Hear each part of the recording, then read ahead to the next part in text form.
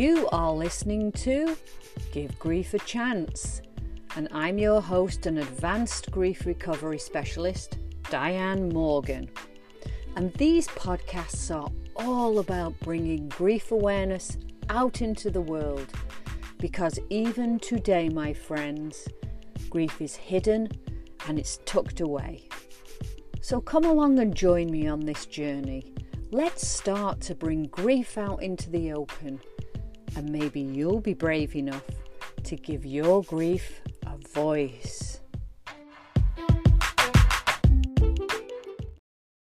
This is episode number 55. Hey, hello to all of my lovely podcast listeners, and welcome to this week's episode. I hope that you're all doing really well, and as always, a big thank you to everyone who takes the time to listen to these podcasts. And a reminder to anyone who might be struggling with a loss, please reach out and book a free 30-minute chat with me. Head over to my website and drop me an email. This week, I'll be talking about another myth. Don't feel bad. Now, I think that most of us, at one time or another, have asked someone whether anything's wrong, and especially when you know that they've experienced a loss. And even though you can see it a mile away from the look on their face and from the tone of their voice that they're really upset, they respond with, "Oh, I'm fine." And clearly they're not, but they're trying to hide their feelings.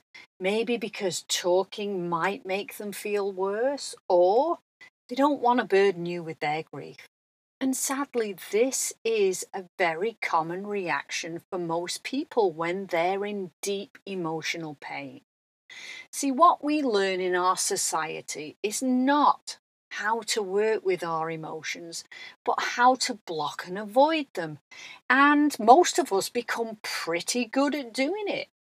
I mean, there are a multitude of ways to avoid our feelings, like drowning our sorrows with alcohol, escaping with drugs, playing all-day video games, spending endless hours on social media, constant online shopping, binge watching TV. You know, we can get pretty good at pushing our feelings down inside of us, but those distractions only last for a short period of time because emotions never go away. They have energy, and that energy will make its way back up for expression. Trying to push them down stops you from being functional. Instead, it can cause health issues like anxiety and depression. And that's why feelings should not be ignored.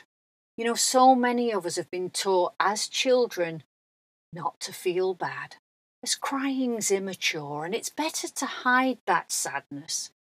Many of us learn that showing emotions is a sign of weakness, and yet emotions have a lot of potential.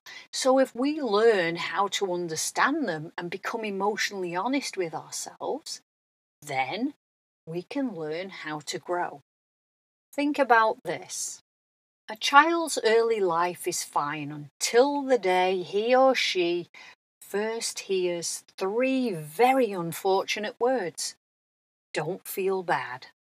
Sadly, those three words have a lifelong negative impact. You see, before hearing them, all of the feelings were accepted and allowed. But when a child hears and understands those words, then something shifts. And with that, they believe that only laughter and joy are allowed.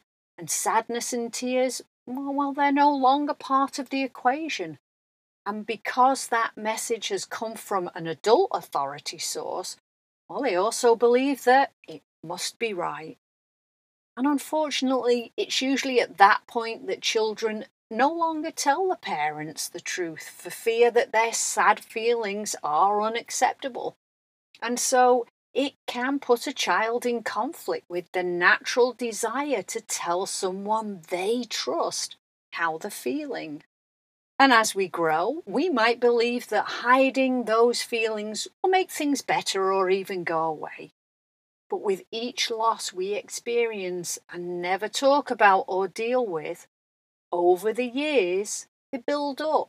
And how long can we carry that heaviness around with us? You see, what you suppress needs to be expressed, and emotions look for a way out. So, what happens is that those feelings stored inside your body cook until they reach an emotional boiling point. Think of it like a tea kettle that heats water. As the pressure mounts inside, our bodies try to notify us, but unfortunately, we don't always hear the warning. And by the time we become aware of all of that built up energy, what happens is we explode for no apparent reason. We feel angry and snappy. We go berserk. We feel emotionally overwhelmed. And we'll do anything to try to release that emotional buildup of energy. And so we look for something that gives us the illusion of relief. And that's when we reach to other ways of coping, like turning to substances to numb the pain. Plus, we usually never connect our grief to the events that caused those feelings in the first place.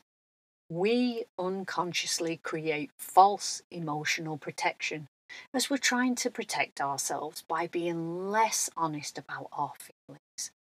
But when people are given the education about emotions and the skills for how to work with them, they can begin to feel better and they can let go of that emotional pain.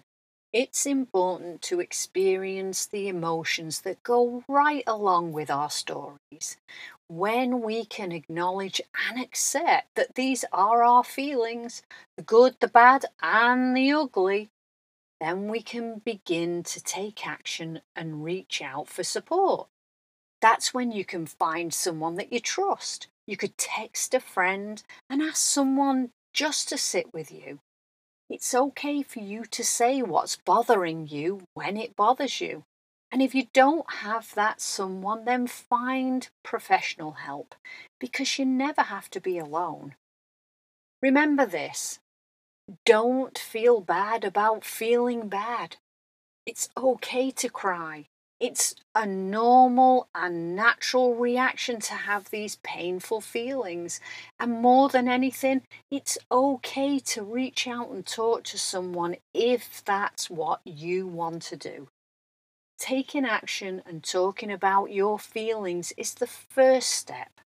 After all, you've probably been so accustomed to carrying emotional pain around with you, as it's something that you've done most of your life, and it's become a habit, burying your pain deep inside. But please know that it's never too late to change your habits. There's always a way to let go of your emotional pain. And because we don't want to feel bad, for lots of people, their learned defense mechanism is to suppress their pain rather than express it. But the good news is that the grief recovery is designed to help you safely sort through all of those painful feelings.